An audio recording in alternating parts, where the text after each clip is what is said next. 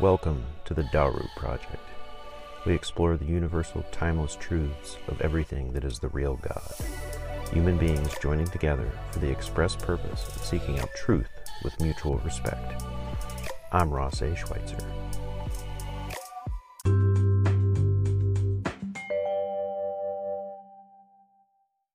Everything is made up of individual parts, pieces, and components. All we have to do is trace out the problem and uncover its original source. Recently, we had a maintenance man come by to fix some things at a house we were renting while we were on vacation. We couldn't get some outside lights to turn on. After I mentioned it to him, he immediately started tracing out where the cord was plugged into. He took a voltage tester and went through each outlet under the back porch, one by one, until he found out which outlet had the issue. A quick reset of the GFI on the outlet and the lights were working. How many times do we think about an issue and wonder how to fix it? How much wasted mental energy is spent trying to figure something out without really putting effort into the solution? A few years ago, I was overweight. I struggled tying my shoes. A few stairs and I'd be winded. I started to get concerned as only a 30-something that I was way too out of shape, unhealthy with no muscle tone, in a constant state of feeling bloated and just generally gross. I was a mess.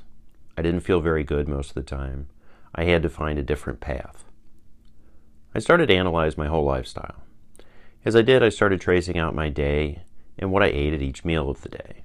I realized I would eat before breakfast, then eat a breakfast, then lunch, then dinner, sometimes even grab a bite on my way home from work before dinner.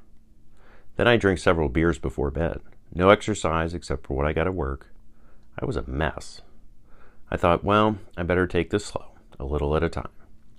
I didn't get in this shape overnight, so it's going to take some time to get out of it. So I started small with breakfast. I analyzed and traced out my morning routine. I'd wake up, and on my way to work, I would have a microwave frozen breakfast burrito. Then my first break at work, I'd have something else to eat, whether I brought it, went to a store, fast food place, what have you. Weekends would be even worse.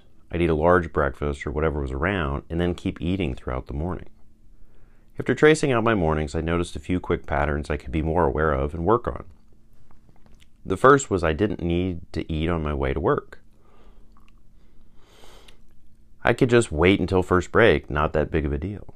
Second, I realized on the weekends I ate so much because I wanted enough in my system so I could drink beer and alcohol. I had this idea in my head buried somewhere deep in my subconscious that I needed all those extra calories so I could drink. It was more unhealthy than I realized. I had to take a step back and reevaluate. I had my work cut out for me, but as I became more aware of these issues, I could untangle the mess that had become my health. I took the same approach to lunch, then dinner and dessert, analyzing each step and tracing things out and connecting all the dots all the way from the beginning to the end. It took a while to get things under control, but I realized more and more each time I traced out and unraveled each aspect of my diet and my day piece by piece. Bit by bit, I got things under control. I also read up on healthy eating, got back to exercising. Those things weren't as difficult because I already knew the basics of those from years ago. I had just lost my way. I traced out my gym routine so I could get stronger and found a really good rhythm for the most part. Sometimes things get in the way and life happens, but for the most part, I did well. Eventually, over the course of a bit over a year, I lost over 50 pounds, gained strength, cardiovascular health went way up, and actually started to feel better than I had in years. It was nice to be able to do normal activities without getting worn out. Now, the final component of my health routine needed work. Sleep, the foundation of good health. I began to trace it out. It's still a work in progress. Here's the Daru perspective. That interaction with the maintenance man on vacation got me to thinking. If we're having a problem or issue, let's just trace out the problem. Take our time. With some patience and a little bit of knowledge, we can figure out quite a bit. We don't necessarily need anyone. We can do the requisite research ourselves. Oftentimes, we just need to have a little patience and a little courage and confidence, and we can figure out our issues, or at least begin to understand where the issue might reside. If needed, we can always call in a professional. Of course, sometimes professional help may be required, but why not try and eliminate a few things first? One of the best ways to build confidence is to achieve small wins. We only gain true confidence by having accomplished something. This is a great way to test ourselves on a regular basis and begin building the foundations necessary to become confident, strong, resilient individuals. Start with the little things. After all, if the fridge isn't running, the first thing we should do is see if it's plugged in.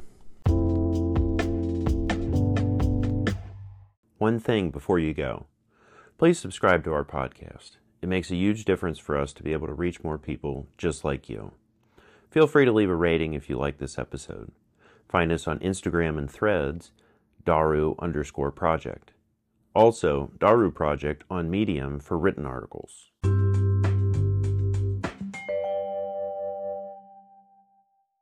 I'm Ross A. Schweitzer with the Daru Project.